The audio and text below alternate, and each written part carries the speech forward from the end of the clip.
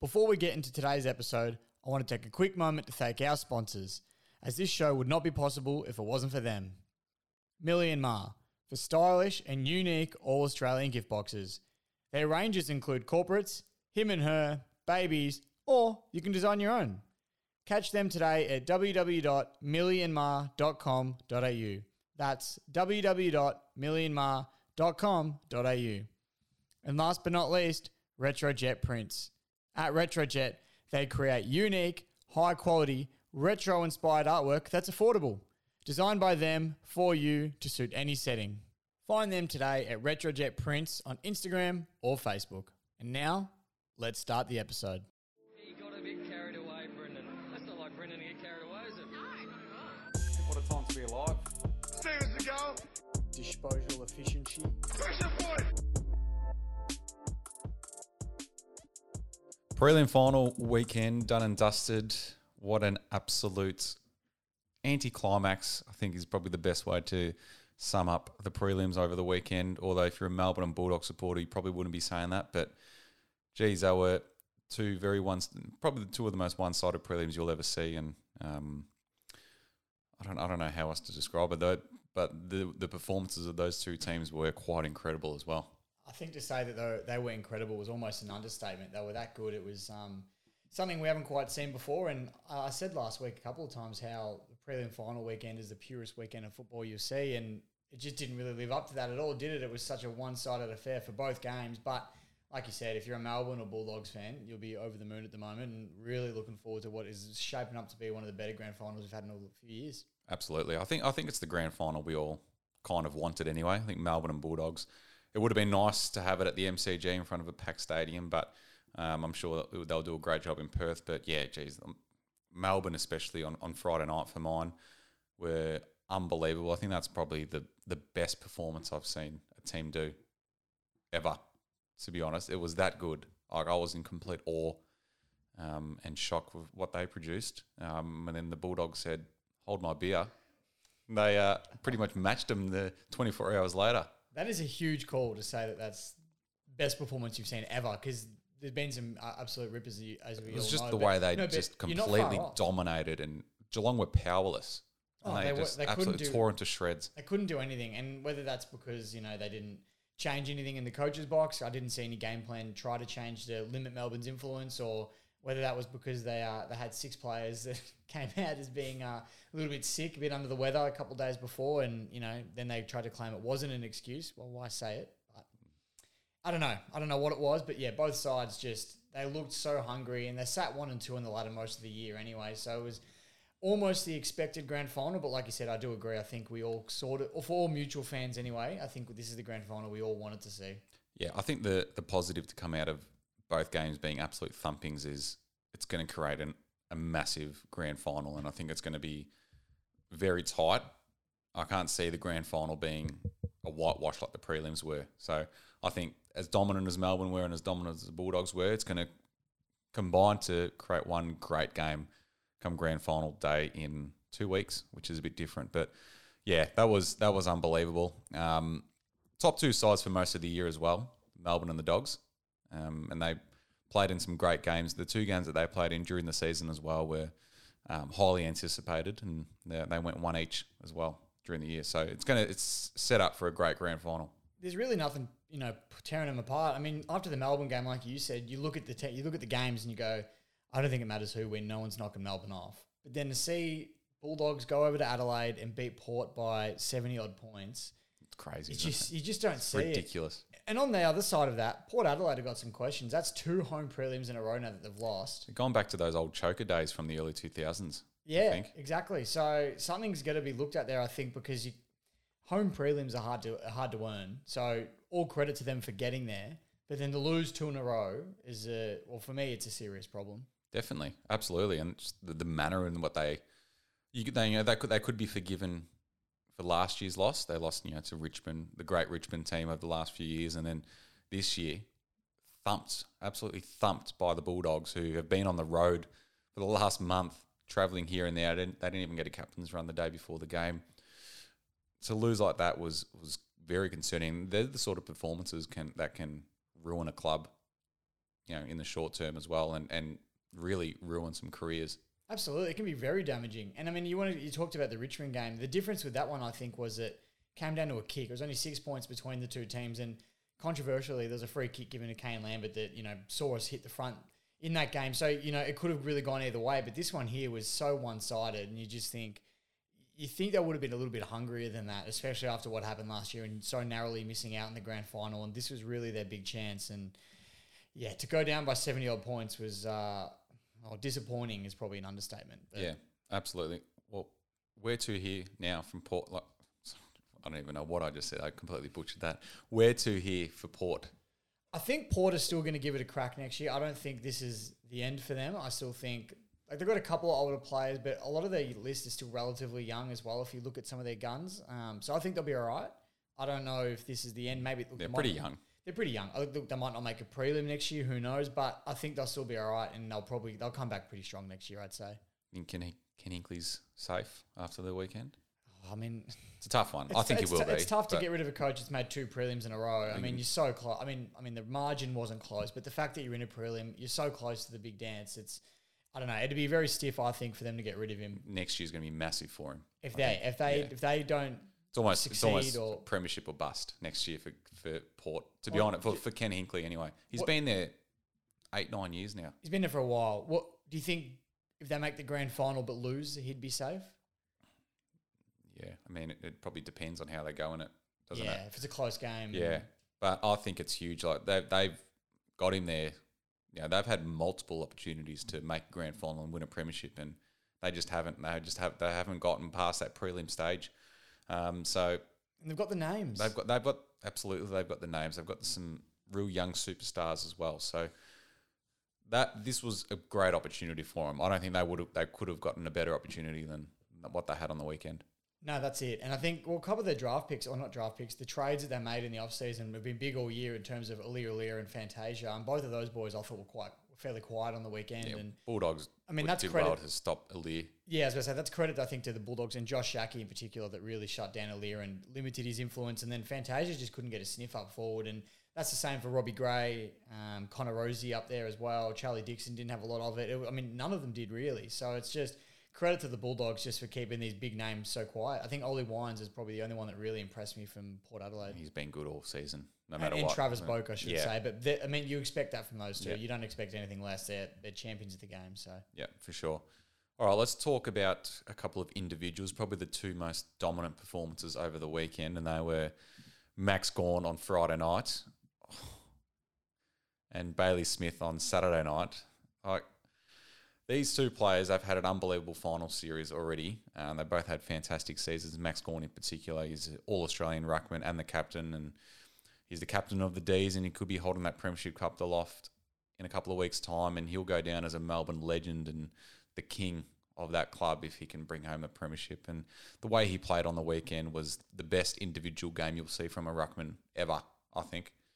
That was incredible. Seeing one better than that. And one of the best individual prelim games you'll ever see as well. And I think regardless of premiership or not, in 2 weeks' time, he goes down is equally as regarded, or if not even more highly regarded than Jim Steins in terms of ruckman at Melbourne. And that's a massive call because we all know what Jim Steins was for Melbourne and the game of AFL. So that is huge. But you're right, he put on an absolute clinic in that prelim. And I mean, my best mate Mason Cox tweeted, welcome to prelim folklore. But I mean, I'm not just saying this because I'm a salty Mason Cox hater, but I think Gawn's trumps Cox's performance by a long shot. And I spoke to you before recording. It's more because of how dynamic it was. It wasn't Mason Cox was dominant out of the goal square, took big marks, went back, kicked him. But Gawn was dominant all over the ground and kicked 5. So I think his performance trumped it for sure. He was doing things you shouldn't be doing. Not at that height. No. Not at that height. If you saw someone like Petrarca or Clayton Oliver do it, you'd say, okay, that's reasonable. But not for someone Max Gawn's size. And,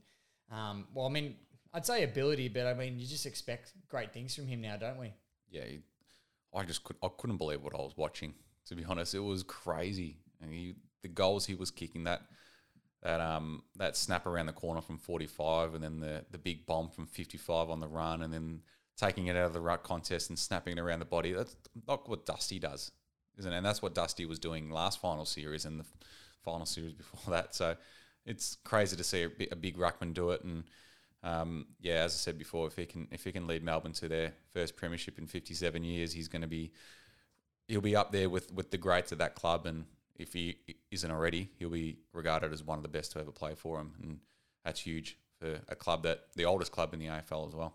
Oh, 100%. And they've been so starved for success. And Gorm was there in some of the trying times, for sure. So, yeah, I mean, these individual performances in finals, like, you mentioned Dusty, but when you see these players have these performances in finals, it really is special and it's something not to take for granted, I think. And that one, like you said, Gorn snapped from 45 out. I mean, he took the mark and we all saw him play on. I think everyone was thinking, what are you doing? Don't. And then he just snapped it from 45, went through and I mean, look, I didn't predict that he'd have the rest of the game that he did, but I think I'm like, he's on tonight. He's going to have a good night regardless of what happens. And then to see him do what he did was really special. 4 in the third quarter.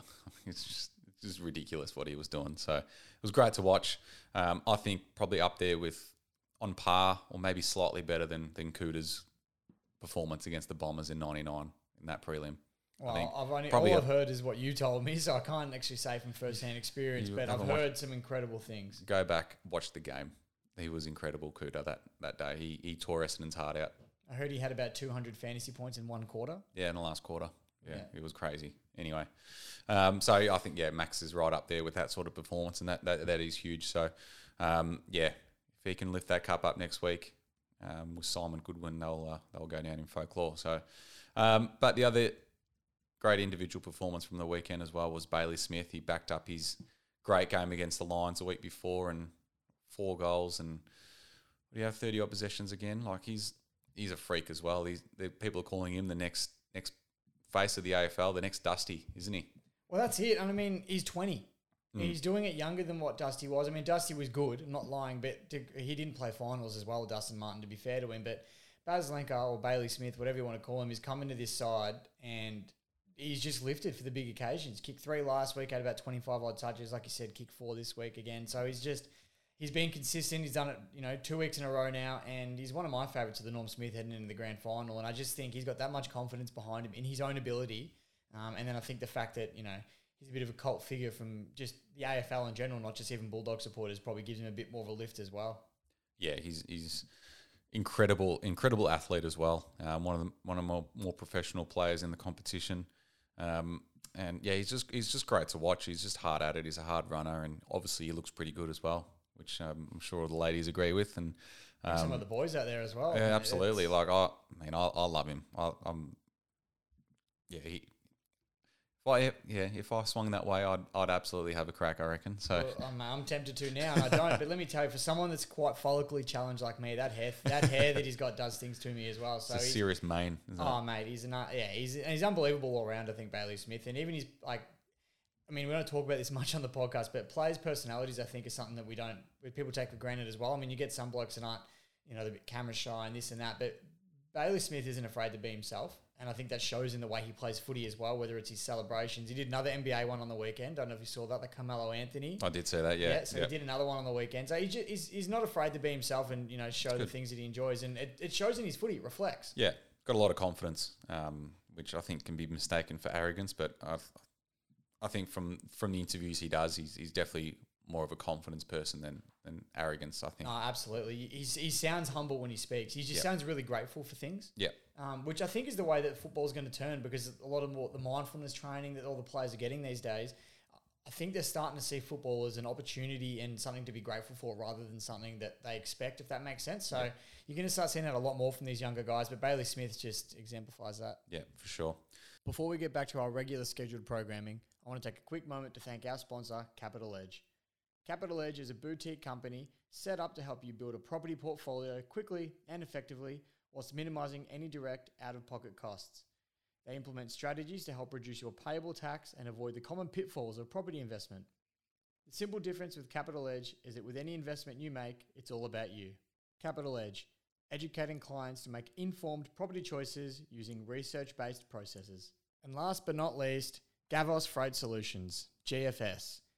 We recommend GFS due to their expert advice in all facets of international air and sea freight forwarding, including consolidation logistics, personal effects, as well as in-house customs clearance brokerage.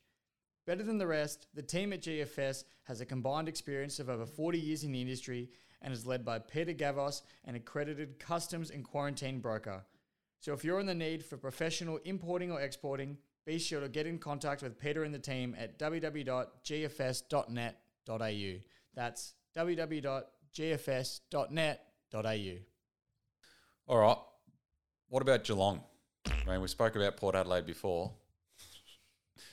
They were just as bad, if not worse. They were doo-doo. They were, for lack of a better term, they were shocking. And I mean, you asked me before where to from Port. I'm going to ask you the same question, but where to for Geelong? Their list, as we know, they have about 11 players or so that are over 30, or I think that's the number. Where to from here for Geelong? Well, over the weekend, there was a lot of talk about them having to start again.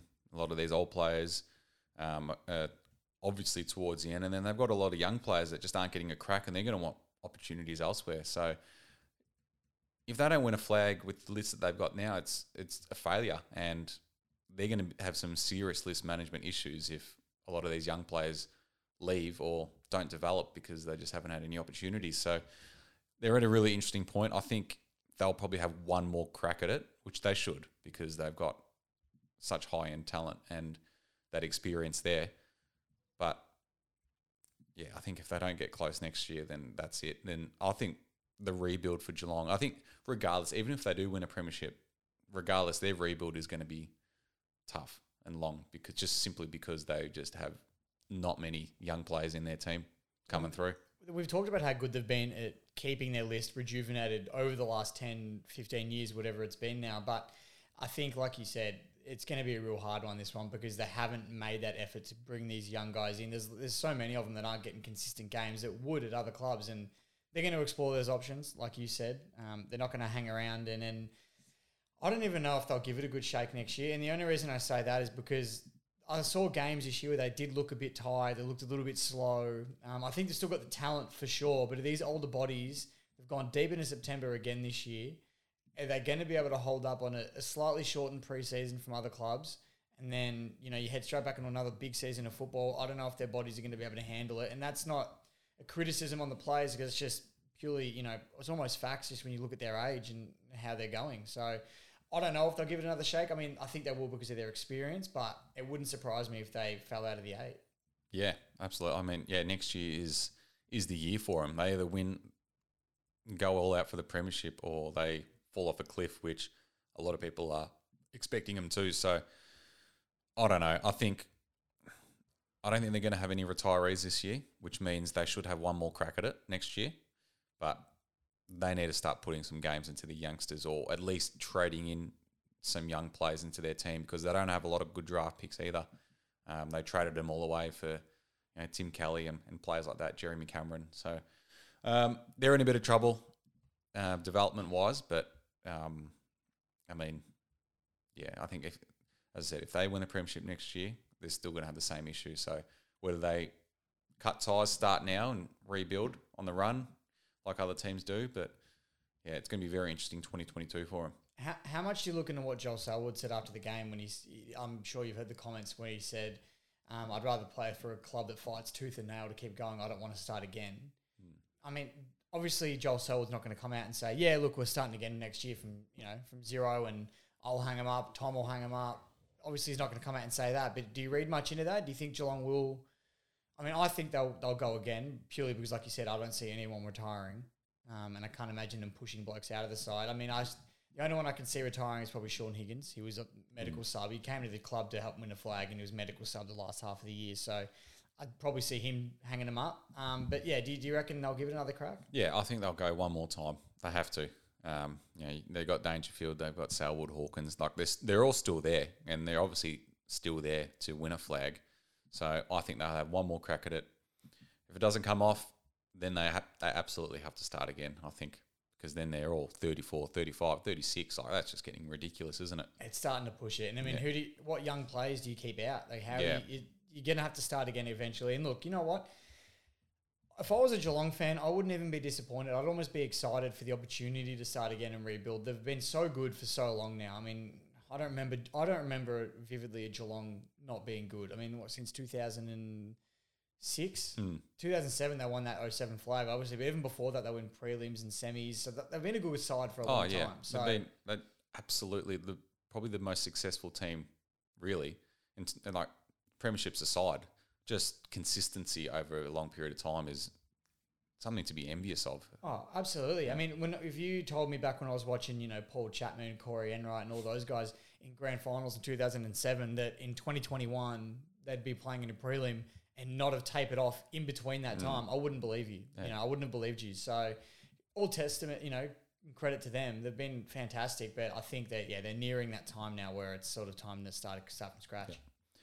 Yeah. I just realised I said that they traded picks to get Tim Kelly, but they traded away Tim Kelly and got picks in. For Jeremy Cameron. But then they used those picks to get Jeremy Cameron. That is what I meant. That went over my head. Yeah, didn't even notice. You could have gotten away with it. Yeah, I just thought then, I was like, I just said that they traded in Tim Kelly, but no, they didn't. They traded him out. Yes. So, and rightfully so, I think, as well. He wanted to go. There's no point keeping a bloke that doesn't want to be there. Exactly. So, but yeah, I think the Cats, one more year, and but yeah, they were disgusting on Friday nights. That is the prelims. There was only obviously there's only 2 games. So it's just a quick little review. We'll obviously preview the grand final next week.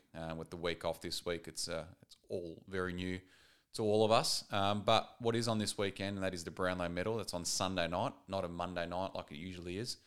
I think it's being held in Perth as well. So very similar to last year, where it's going to be a predominantly virtual event. Who's your tip? It's a tough one. It's a really tough one. I'm going to go... I think I'm going to go Petrarca. And I only go on Petrarca because, I don't know, I feel like Melbourne just have that fairy tale about them this year.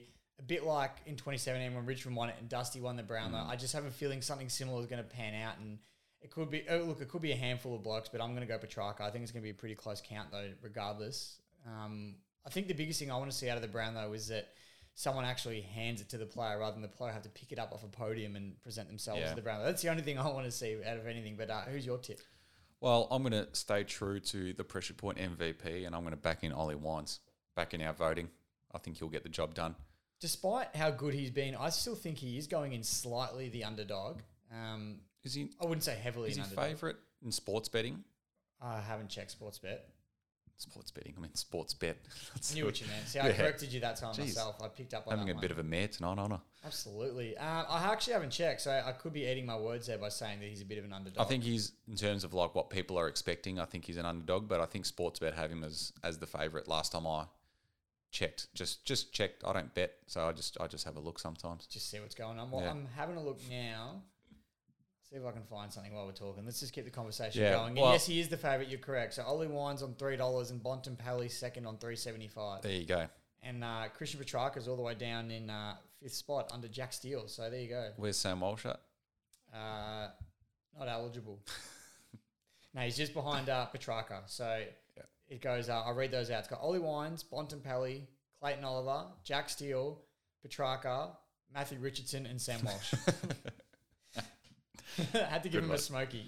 Richo's back. He's back, baby. Actually, I want to ask you this because I had this debate on the weekend, and this is completely off the run sheet. You're not expecting this question for those wondering whether we talk about it or not. But I was having a chat on the weekend when going for my leisurely stroll, and I said, if I was guaranteed if Richo came back and played one more year at Richmond next year, right? And somehow you could guarantee that he wouldn't be dog shit. Like he wouldn't play like a 38-year-old man, however old he is. He'd play like he was still pretty good, but Richmond also were guaranteed to finish last in the ladder. Would I take that just to see Richo play one more time? And I said yes. No. I said yes. To give me one more year of seeing Richo play at his prime. I don't know, alongside Dusty, and I said yes. I mean, maybe it's because but you'd be garbage because you finished last.